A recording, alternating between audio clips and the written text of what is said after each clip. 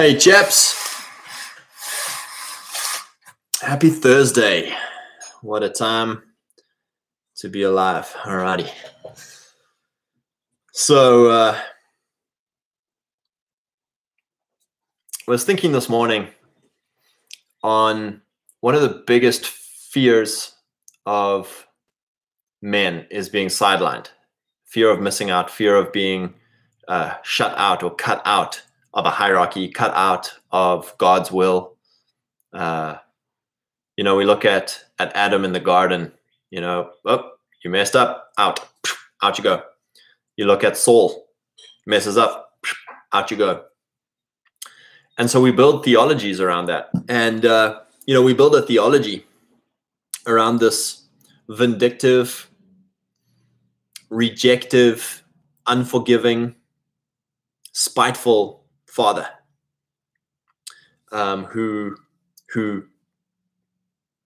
we make one wrong move and we're gone, we're out, and so we spend our whole lives as Christians walking on eggshells and feeling bad and feeling shamed and condemned and whatnot.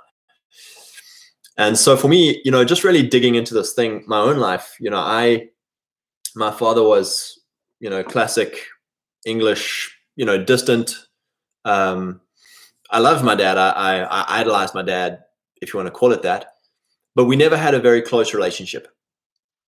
And he was a good father. And the Bible says about our earthly fathers, if our earthly fathers would give us food when we're hungry, or when we ask for something, ask for food, he wouldn't give us a snake or a stone.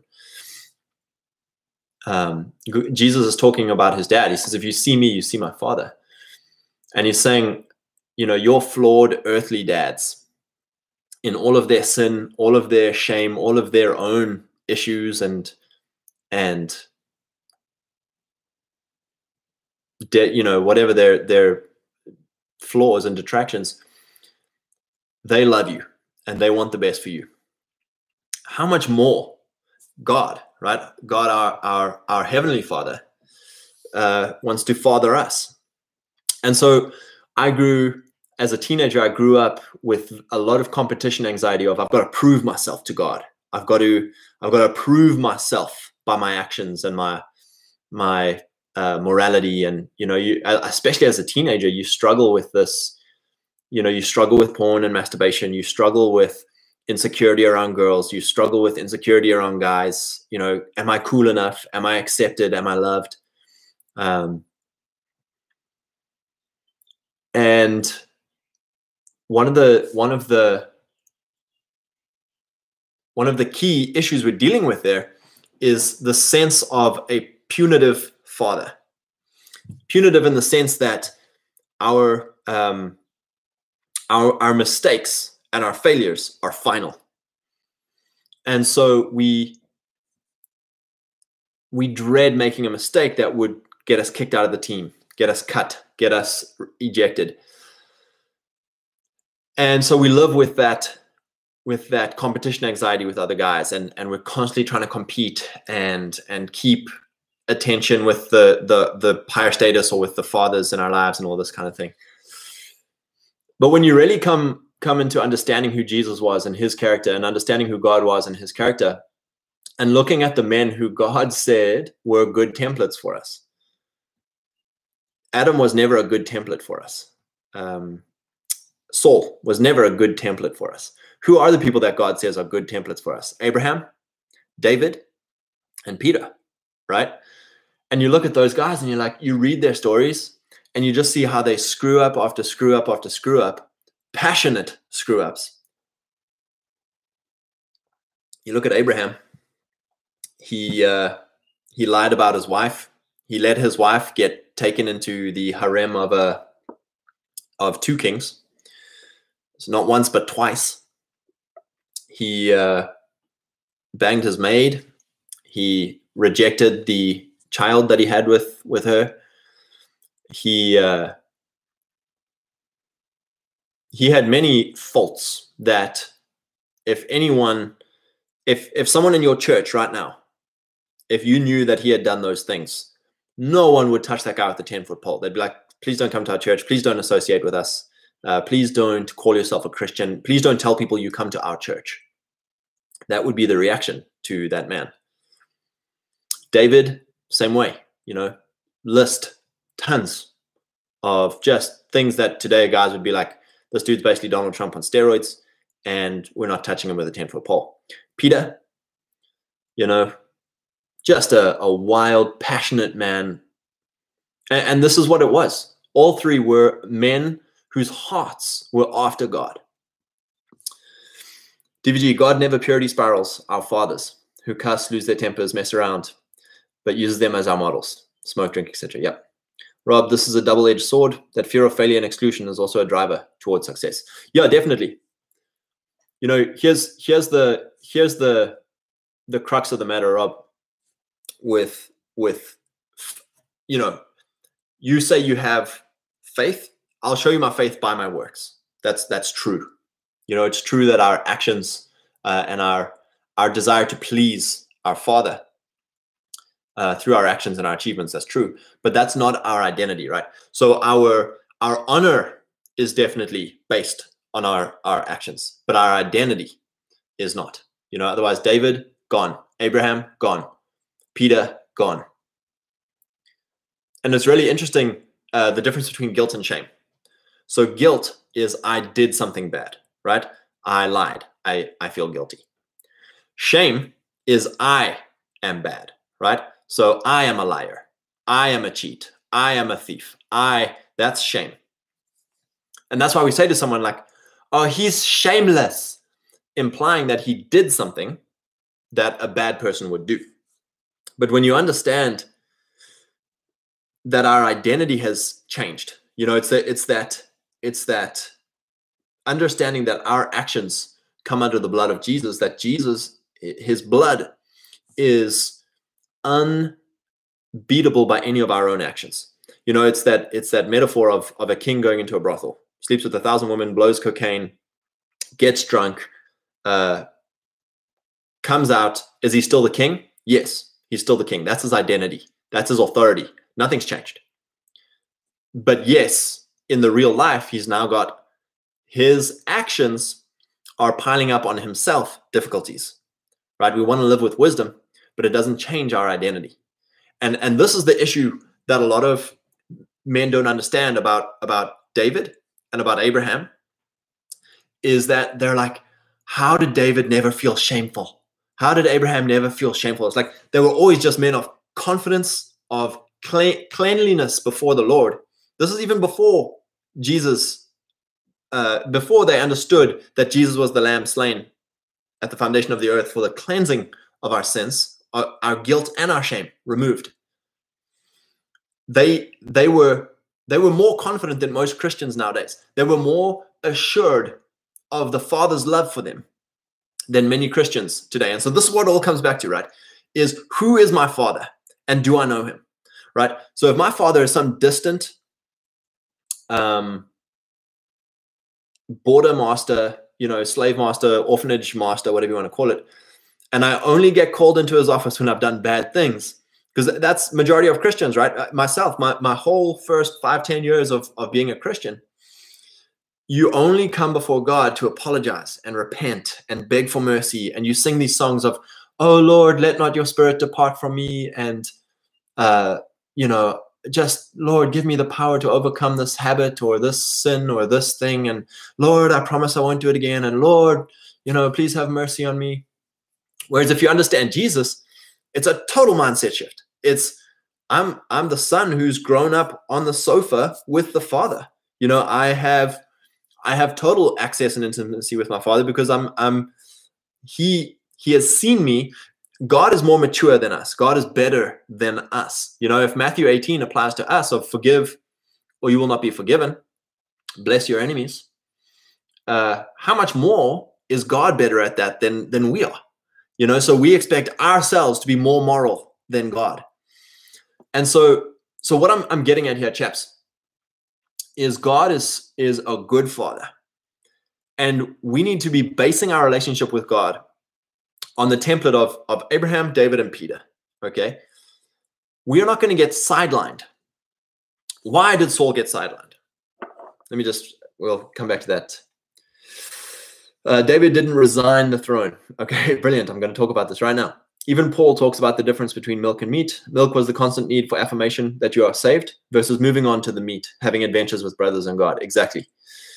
So here's the thing with Saul and with David. It's fascinating because I was asking this question. I was like, why did Saul get the raw end of the deal when by all outside measures he was trying to please God and do the right thing? And it's like, that's the trick. It's the outside veneer of holiness when the inside is totally full of fear and full of insecurity. Whereas David couldn't care less what people thought on the outside, because the inside, he was a man after God's heart. So 1 Samuel 13, where Saul, the Philistines are pulling in to come and destroy some stuff. There's about 30,000 of them. And it says the Israelites are trembling. They're petrified, right? And so Saul's waiting on Samuel the prophet to come and offer a sacrifice before they go into battle. And so Saul goes and offers the sacrifice himself. And Samuel eventually arrives and says to Saul, "You have done foolishly. You have not kept the commandment of the Lord your God, which he commanded you. For now the Lord would have established your kingdom over Israel forever." So that's saying this is the key issue of why you were sidelined. You have not kept the commandment of the Lord your God, which he commanded you. The Lord has sought for himself a man after his own heart. And the Lord has commanded him to be the commander over his people because you have not kept what the Lord commanded you. So this wasn't a thing of like Samuel came up to Saul and was like, "Hey man, 7 days I will come. You go out, draw up the battle lines. I will come in 7 days and offer the sacrifice of the Lord. Then you fight and get victory." That's not what happened. The Lord himself, if you understand what the word says here, it says the Lord himself commanded Saul. In other words, Saul received from the Father instruction, which was wait on the prophet to come. Wait on me. And it's the same thing that happened in the garden. The accuser comes to Saul and he says, "Saul, did God really say that he'll come? Did God really say that if Samuel comes, did God really say that you can't offer it yourself? Saul, if we don't have an offering here, buddy, like God's not going to save us." You know, the journalist is just in your ear of like, did God really say? And that was the issue that Saul was on the outside. Well, we've got to honor God. I will offer the sacrifice. And it's like, no, you're taking the kingdom into your own hands. Contrast this with David, right? David gets smeared with oil. The word of the Lord comes upon him. You are anointed king. You will be king of Israel. Whose word was that? It wasn't David's. It was God giving him a promise, right? So then 14 years of being hunted and being chased and desert and crap. And every time Saul comes into a cave or whatever, David said, "I am not taking the kingdom into my own hand. I will not touch the anointed because I myself am a man under anointing." Right? And if God has promised, then God is good. And if God is good, he will bring me in. And that is taking God at his word. That's God's love language. God's love language is us taking him at his word. And that is why David was a man after God's heart. When Saul came in, he didn't go, "I can take the kingdom." It's like, no. God loves me. I will walk the higher way. And God will bring me into my kingdom. Saul took it into his own hands. And so when it comes to, it's a form of Ishmael, right? Abraham says, "I will take this into my own hands." God's word. God says, "I'll give you descendants through Sarah, through your own loins." And so he's like, "Okay, Lord, like I believe you." And then time goes by. The 7th day of the battle arrives and there's no children. And so again, the journalist comes and says, "Did God really say? Did God really say?" He's testing whether we'll take God at his word or not. And so Abraham's like, "Yeah, maybe God didn't say that." And so he has a child by the maid. He takes God's word into his own hands. And so this is where we get to this thing of like, and even in that case, he God is, even with Adam and Eve, it's like, I believe if they had repented, if they had humbled themselves and truly repented. It says of Saul, because he never repented. Yeah, I'm not going to find it here, but basically after Samuel said this to him, Saul like freaks out and he's like, no, like just come out and bless me in front of the people so that the people can like, please. And Saul's like, dude, screw you. You're done. I'm out of here. And he grabs him by the robe and he's like, please just bless me in front of the people. Basically fear of man, not even like a sadness. It's more like, I just don't want people to think I'm a bad guy. And he rips Saul's robe and he says, just like you ripped my Samuel's robe. And Samuel says to him, you've ripped my robe. That's how God has ripped this kingdom out of your hand. And so there must be the secret with David that we're missing here, is that David understood that the only thing that matters is to take God at his word. So he would mess up, he would make these crazy decisions and unwise, foolish things, but he never once got to this place. What you said there, DVG, David never resigned the throne. He never resigned kingship of I am God's anointed. God has said that I'm on the throne.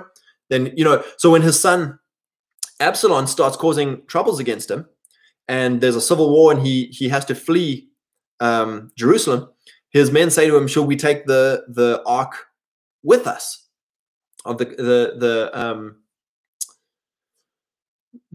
mercy seat, the presence of God? Should we take it with us?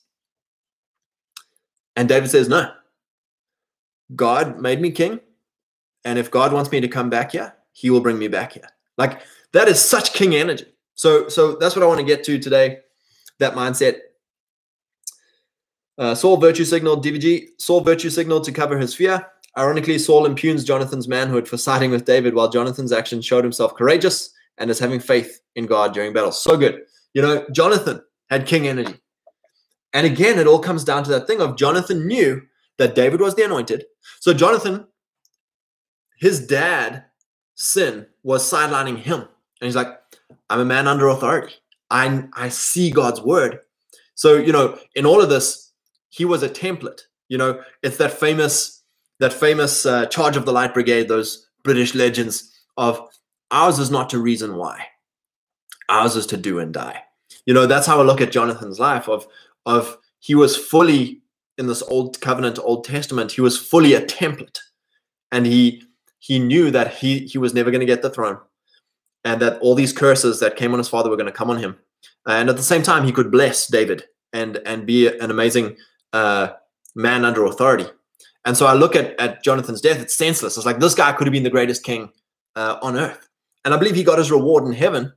I believe he got his reward because he never, even under the circumstances, he never became a grievance monger. He never gave in to grievance. He never gave in to woe is me. He never gave in to I hate my dad. I hate David. He was fully blessed, even in this tragic script that he had to live out. His was not to reason why. His was to do and die. And that's for us as men. Same with David, right? For us as Christian men, God's word, there's the general word of you read the Bible, it changes your conscience. You know what's right and wrong. You know what's good and bad. You know what's wise and foolish. That's the general instruction of the Lord, the word of the Lord to us. And we start slowly course correcting onto what God's general word is for us. But there will be times where scripture will burn in your heart, where God will come and say to you something very specific for you. And it's like, whoa, this is a word for me, right? What we do with all of this stuff, even just simple things, even just general words, is to literally be, Paul says we train ourselves as soldiers with discipline. And that is these British legends of like, ours is not to reason why. If God's word says something that I don't understand and like, oh God, like it would be a lot cooler if I didn't have to do this, or it'd be a lot easier or a lot wiser, in my opinion, to not do something. That's when we say, mine is not to reason why. Saul sort of should have stood at that battle with 30,000 men looming over them and about to crush them and said, mine is not to reason why. Mine is to do and die. Mine is to obey God at his word. Take God at his word. Meshach, Shadrach, and Abednego, right? we will not bow down. We will go in the fire, and our God will save us. And even if he doesn't save us, we will still worship the Lord. That there was a right understanding of this good God. And it's like, we're going to take God on his goodness. And then once you've made that decision, mine is not to reason why. Mine is to do and die. So when it comes to us as Christian men, we have so much guilt of I've done bad things. And half of those things they don't even measure up to David. They don't even measure up to Abraham or Peter. I've never cut a guy's ear off. I mean, you attribute insane amount of punishment upon yourself that you think, oh, I have to punish myself. I have to pay penance for these terrible things I've done. And then you get guys like Donald who are just cruising through life, and they have zero guilt, zero shame. Why? Right? I've heard someone say, it was really good, but he's like, Easter and Christmas Christians don't struggle with the guilt and shame that really sincere Christians struggle with, because they haven't been loaded with all of these legal or non-new covenant, old covenant burdens. You've been loaded up. So you come to a church, you get saved, and they say to you like, hey man, you have to be the most moral man in the whole world. And no one else struggles with sin. None of these men on eldership struggle with sin. None of the lead guys struggle with sin. The pastor doesn't struggle. He's a perfect Christian. And we're all like Saul on the outside. Just bless me in front of the people. It doesn't matter what went on in the tent. It doesn't matter what went on behind. Just bless me in front of the people. And so we have this crazy lack of honesty, this crazy lack of understanding of God's grace. When we understand that God loves us and we're his sons, we're not his slaves. We're not, yes, Paul says, I am a slave. I'm a bond servant of Christ. He's saying that he has given up everything he has. That's concurrently true with I am a son. I am the bride of Christ. How we treat our wives, God is infinitely better in how he treats us as a husband. If you can get your mind around that metaphor. DVG, the world uses our guilt to shame, manipulate, and control us. That's why so many white men keep on making penance for all the isms. Exactly. And that's it, chaps. We want to get to this place of I'm clean. David, he murders Uriah. Okay. He commits adultery by sleeping with Bathsheba.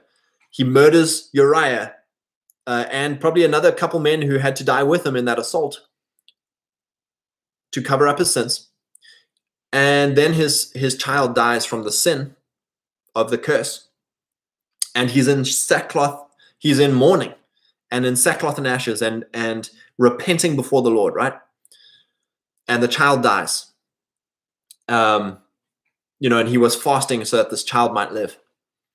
And his servants are afraid to come and tell him that the child has died, because they're like, this dude is mourning. Like, if I go tell him the bad news, I'm going to get killed. And so David notices their change in attitude, and he's like, okay, the child's dead. Takes all the ash and sackcloth off, goes and has a shower, dresses, eats, and he carries on with his life. People must have looked at David and been like, this guy is insane. He's insane. One moment, sackcloth and ashes, mourning, stricken by God. Next moment, king, son of God, God's beloved, heart after God, right? And that's the thing. We are trapped. So many churches, they're so afraid. There's that proverb. It says, where no oxen are, the barn is clean. But by the strength of an ox comes much increase. And so what happens is a lot of churches are afraid of men, right? Because men make dirt. We're not fit in the box, keep clean, autopilot little machines, right? We're strange, we're passionate, we're peculiar, we are uncontrollable, ungovernable, right? Most of the time. and we create mess. But by the strength of men is much gain. And so what we have is a church that has tried to either castrate and geld and push down and tie down men through guilt and shame, or they've kicked men out and kept a nice clean, kick all the Donalds out and keep a nice clean barn.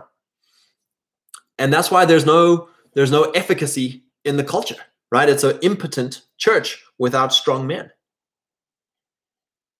Think about what your church would look like if Donald was one of your church members. I mean, Donald's a good example, but like maybe not Donald.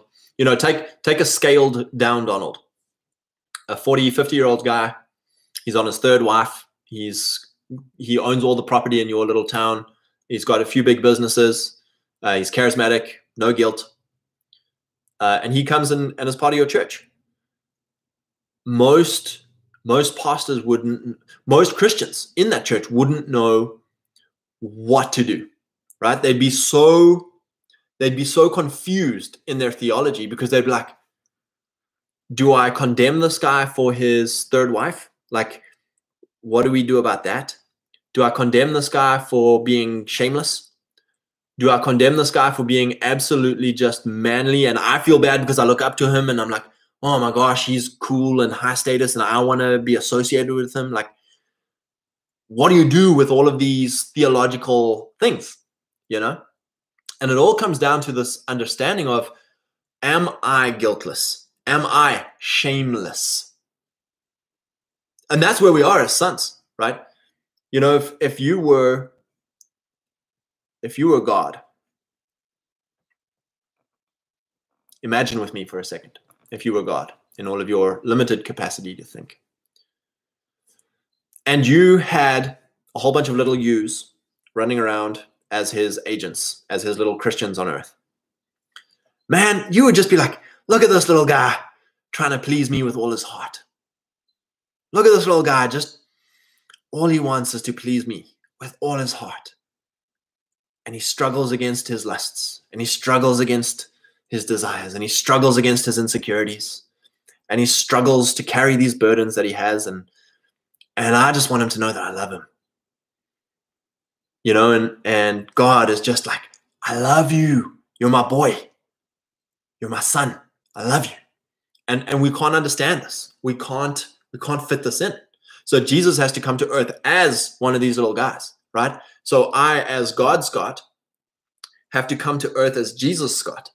So now I'm on earth, right? I'm among these little Scots running around. And what's my message? Chaps, God loves you. Repent. The kingdom of our Father is at hand. You are sons. You're kings. I am the King of Kings. I am the older brother. I am the first.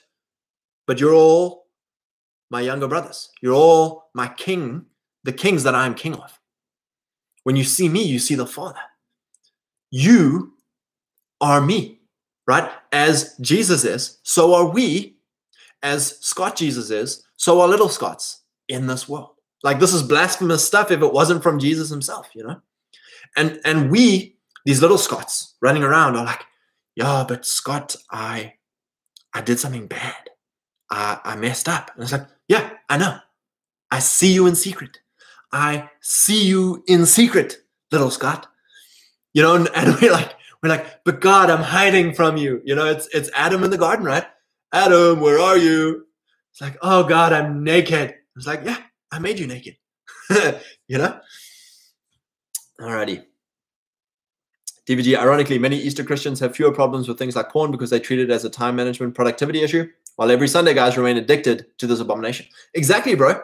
And they're addicted because they can't let loose with the full passion of God blesses what I'm trying to do. If you read Deuteronomy 28 as a huge permission slip, that's it. We're all looking for permission from God to be me, right? Because all I've ever had is, you're broken, you're sinful, you're shameful, you're a wretch, you're an orphan. Your desires are evil. Your habits are evil. You are a wretch. Now pay me tithes. Watch this drive.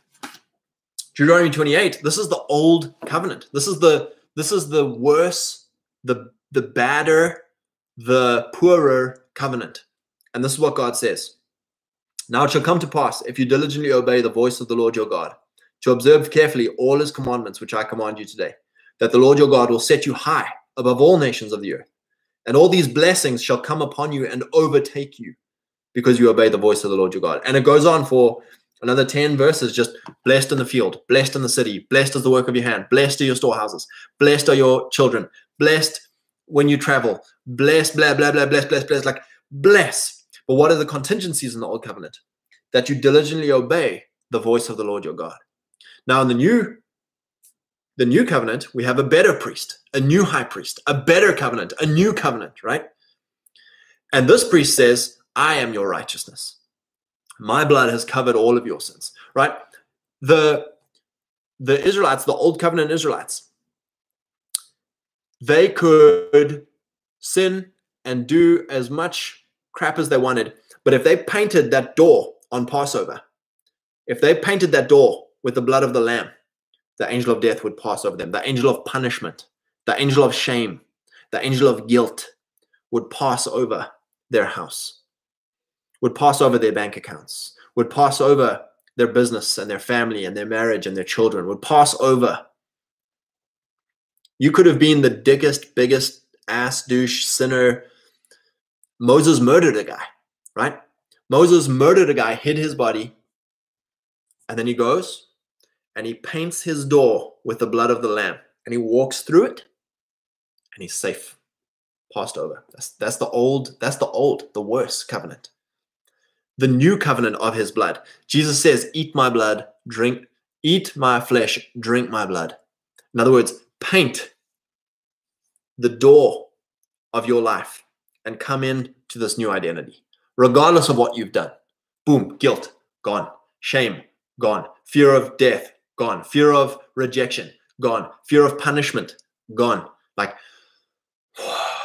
I'm free. I'm a new man, guiltless, shameless. And now, to go back to Rob, what you were saying, the double-edged sword, I'm like, wait, I'm free? So I can just go and blow cocaine and go to the brothel? It's like, you can. You mean I can just go and rob the bank? You can. You can. And still be the son of God. And still be totally loved. And still be a son king. And this is where the double-edged sword comes in. You go rob the bank, you're going to go be a son king in jail. You go in and do cocaine, you're going to be a son king who blows his nose out and his bank account, and you're going to die early. You go to the brothel, you're going to be the son king who gets an STD and 4 girls pregnant, and now you've got a whole bunch of girls fighting over you, and your life's a wreck, right? You can do all the things and still be loved by God, a son king. And then this is what God says to you, is like, I love you. My ways are better than your ways. Follow my ways. Follow my ways. Get into my ways so that you can be a king who reigns in full splendor. You know, you want to be holy, not out of a thing of, oh, I've got to avoid hell. See, that ticket is written. That ticket is done. That's the old covenant of like, got to get saved, brother. Otherwise the flames are going to lick you. And it's like, sure, that's fine if you get saved because of that. You know, that's like 30-fold thinking, you know, of just get saved, brother. We might as well shoot that guy in the head the moment he prays the prayer so that he can go to heaven and then not live the rest of his life in guilt-ridden, avoiding the flames lifestyle, right? We want this 100-fold lifestyle of I am, this is hard for our religious mind to understand, but I am Jesus on earth, right? Jesus said to the disciples when he's ascending, he says, it is better that I leave, that the Holy Spirit may come. You guys go. You go be Christ on earth. You go be me. You walk around and pretend that you are me. You walk around and pretend that you're David. Pretend that you're Abraham. You walk around and be the king that I made you to be. I am the king. You are the kings that I am king of.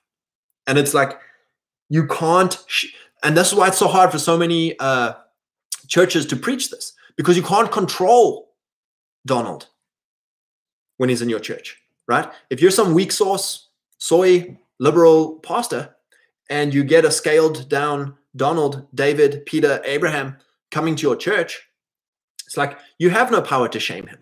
You have no power to guilt trip him, to obligate him, right? And so you're actually afraid of him because he's higher status than you, because you've got fear of competition anxiety, fear of losing my hierarchy, fear of being other people liking him more than me. And it's like, no. Like Saul, if he understood who David was and that Saul was anointed, David would have been the most bad. Like, David, please be general of my army. Like, you've got this young boy who's willing to die for you, who's willing to go and kill giants for you, who's willing to go and cut dicks off for you. It's like the secure man says, wow, that's an honor. That's an honor. Like, to have this man in a relationship with me and willing to submit himself under my hierarchy, that's an honor. And I give due honor back. You know, it's possible, chaps, to have a hierarchy of kings, right? Of, we're not trying to big dick each other.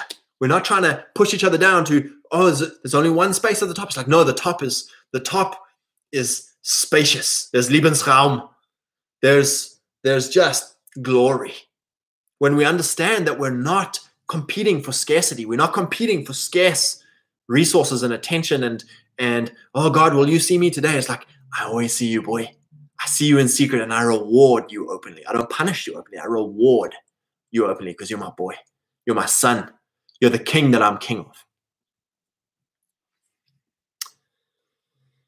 DVG, Donald famously complained about not being able to watch porn in White House while building real protections for church. Other politicians are too pussy to admit that, but don't actually help the church. Let me read that again. Yeah, exactly. You know, and that's the thing. You get these dudes who are so intensely moral.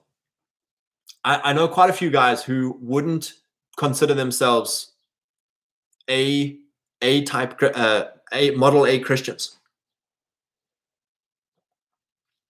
but they're one of the most moral. There's a few guys I think of who are super moral.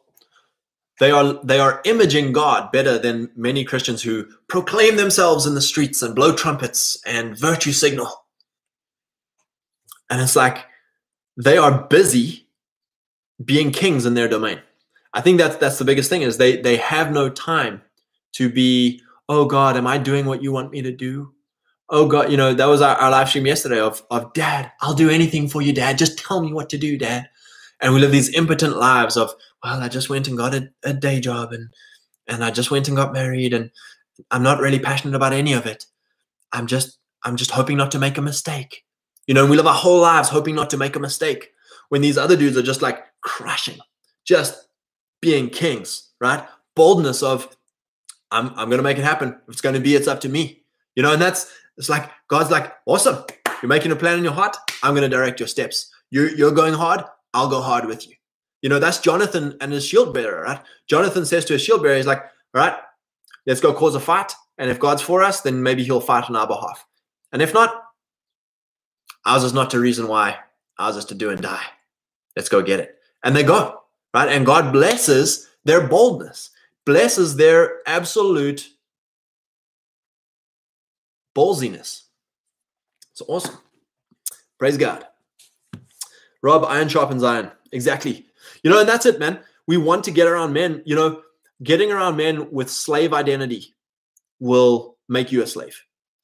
Getting around, and okay, let me qualify that because that wasn't true for David. David had 400 rejects come around him, and he, out of the force of his will and identity, changed them to be like him, right? And that's my prayer for us, is that regardless of who is around us, we would begin to just by the force of our own identity, start to encourage other men to be bold, encourage other men to be shameless, encourage other men to emulate Christ and become a king in their domain. However, we need to start having boundaries around men who are not iron, around men who are soy, right? Iron sharpens iron. We want to be around iron men. We don't want to be around soy softens soy. Hey, chaps, now that's a great, take that one to the bank. Soy softens soy. DVG, paying for women child support is a hard spanking. Yeah. So, you know, I'm just excited, chaps. I'm excited that There's 7,000 of us. There's 7,000 of us who have not bowed the knee to shame. There's 7,000 of us who have not bowed the knee to slave thinking, to this fatherlessness, right? God is a bad father, because that's what Adam and Eve thought in the garden, right? The journalist says to them, did God really say? And so Eve gets to thinking like, God's withholding from me. God's bad. I hate God. Give me the apple. Same with Saul. Did God really say he'd come through? Did God really say that you're a king forever? And Saul's like, no, he didn't. If I lose this battle, I lose my kingship. Give me that sacrifice. And it's like, geez, chaps, come on. Let's take God at his word, So I'm excited, chaps. I think just to encourage you, it's been a good stream today. DVG, Jonathan was man enough to say Saul's virtue signal of a vow about eating was stupid. He said, screw the virtue signaling and instead win battles. Exactly. Jonathan, chaps, I'm telling you right now, that dude, when we get to heaven, he's going to have one of the biggest crowns. That guy, Jonathan, was Jesus on earth in his own tragedy that he had to walk out. What a boss. You could learn a lot by studying his life. So yeah, chaps.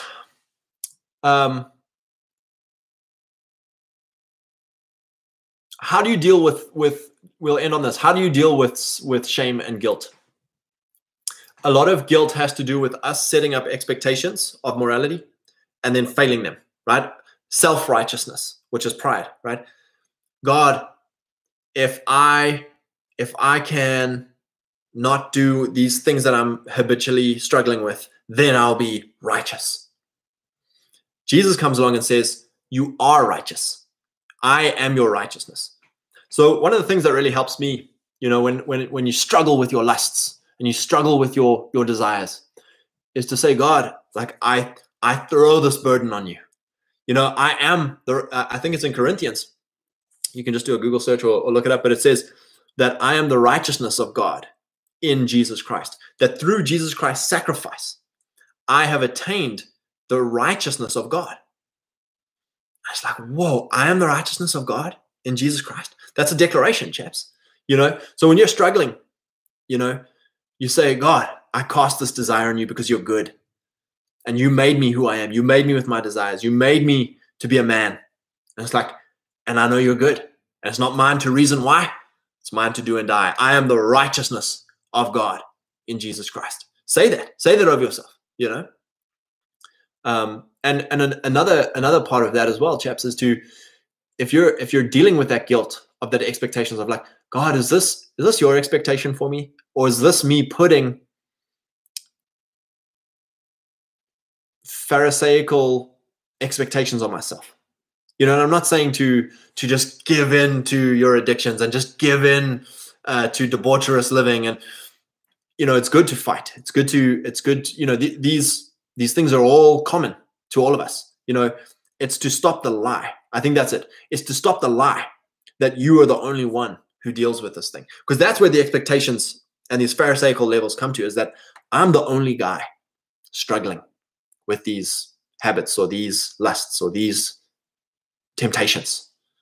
And Paul says these temptations are common to every man. Every man. Even that really shiny looking Christian guy, he's dealing with stuff that he's not showing anyone. He's not telling anyone. And so for us to get away from this thing of I have to be squeaky clean, I have to be unblemished. Jesus Christ made me unblemished. Jesus Christ made me clean. I am clean. And so I am guiltless. I am shameless. That's a great declaration to make, by the way. And a lot of guys will be like, oh, Scott, how dare you? That's blasphemous. And it's like, no. Chaps, stop putting wretch in your Twitter bio. Stop putting sinner in your Twitter bio. Like, we have to get this, chaps, that I am a son. I am a son. I am a son. I am a son. I am, the blood of Jesus is on my life. When was the last time you took communion? Go take communion. Go drink that wine and eat that bread and declare of yourself, the body and blood of Jesus Christ is smeared. The anointing oil of David is, for us, is the blood and body of Jesus Christ. Is that no matter what I have done in my past, no matter what I continue to do, I am son, whom my Father loves. You know, a lot of us have never heard that from our real fathers. Son, I love you, and with you I'm well pleased. Like, you know, that is what the fear of the Lord is. The fear of the Lord. Change it and say, I fear my dad, right? With my dad, I would have done anything to hear him say, son, I'm proud of you. Son, I love you. Son, I'm well pleased with you. You know, if he gives you a task, if he says, hey, go drop this off, go collect that, go complete this, and you go and do, you're doing it out of the fear of disappointing your dad. That's what the fear of the Lord is. I love my father so much. He's such a good dad. I want to be just like him. And so I want to please him by doing what he has told me to do, the word that he has given me to do. And even then, if I fail, it's not a thing of like, oh crap, I crashed the truck on the way to, you know, because I did that once. I messed up my dad's truck. It's like, you don't run away. You don't go hide in the garden. You phone your dad. Why? Because he loves you. Dad, I crashed the truck. He's like, boy, I'll be there. Where are you? That is our Father in heaven. You know, we so fear disappointing him that all we want to do is please him. That's the fear of the Lord, right? It's not the fear of run away from him. It's run to him. You know, Dad, I'm struggling with these thoughts. Dad, I'm struggling with these desires. Dad, I messed up. I did this, and this. Prodigal son, chaps. The prodigal son would not be touched with a 10-foot pole if he was in your church today by Christians. You know, he wished his father was dead. That's what he said to his dad. He's like, Dad, give me my inheritance. You know what that means? I wish you were dead. Give me my inheritance.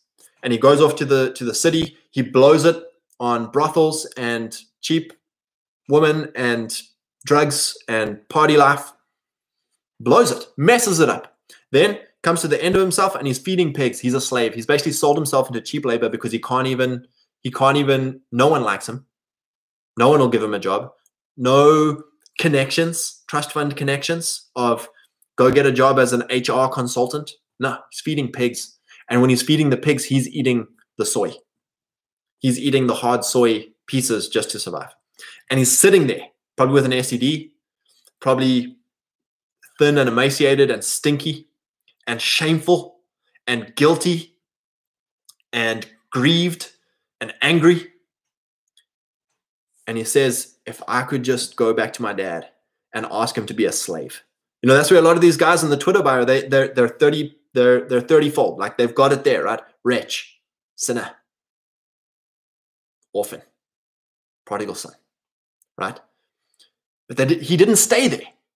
He goes back and he says, Dad, I'm sorry. I repent. Can you forgive me? And don't even worry about forgiving me. I don't need to be forgiven. Can I just be a slave in your house? And his father from afar off sees him coming and he's like, here comes my boy. Here comes my boy. This is my son whom I love and with whom I'm well pleased. Kill the cow, get the food ready.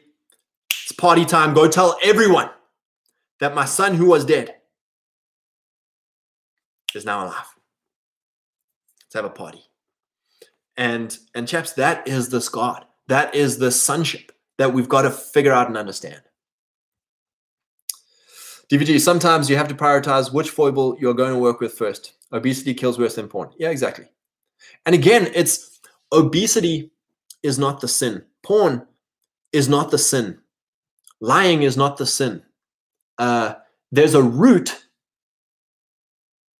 and that root is fear, you know, or that root is not understanding that God loves you, you know. So with obesity, a lot of girls get fat because they were sexually abused, so they don't want guys to be attracted to them anymore, or they're comfort eating, right? A lot of guys get fat because they don't have a mission. They have no purpose in life. They have no drive, right? And so, oh, I'm just going to eat soy. And they become this fat, obese. And it's like, is there sin? Yes. You know, But that sin is not being obese. That sin is not watching porn. That sin is not stealing and lying. The sin is, for stealing and lying, for lying, the sin is, I believe I'll be punished if I tell the truth. And so I'm afraid of being punished. I'm going to lie. Stealing is, I don't believe God will provide for me. Or I don't believe I can get this in a way that's the higher way. And so I steal. I take with my own hand. There's underlying things for us. And a lot of it just comes back to, is God good? Does God see me in secret? Does God love me? And it's like, no, he doesn't love me. He's ashamed of me. I need to go hide. That's where we are as a society, is where we're shame. I am bad. And God's just like, my boy, come home. Come home, champ. Alrighty. Gents, love you. Praise God. May he bless you with all the full blessings of Deuteronomy 28. What a wonderful day. What a wonderful time to be alive. And we'll see you tomorrow. Actually, I'm going to go coach rugby tomorrow, so I'll probably do a stream a bit earlier tomorrow. Righty, chaps. Have a good one.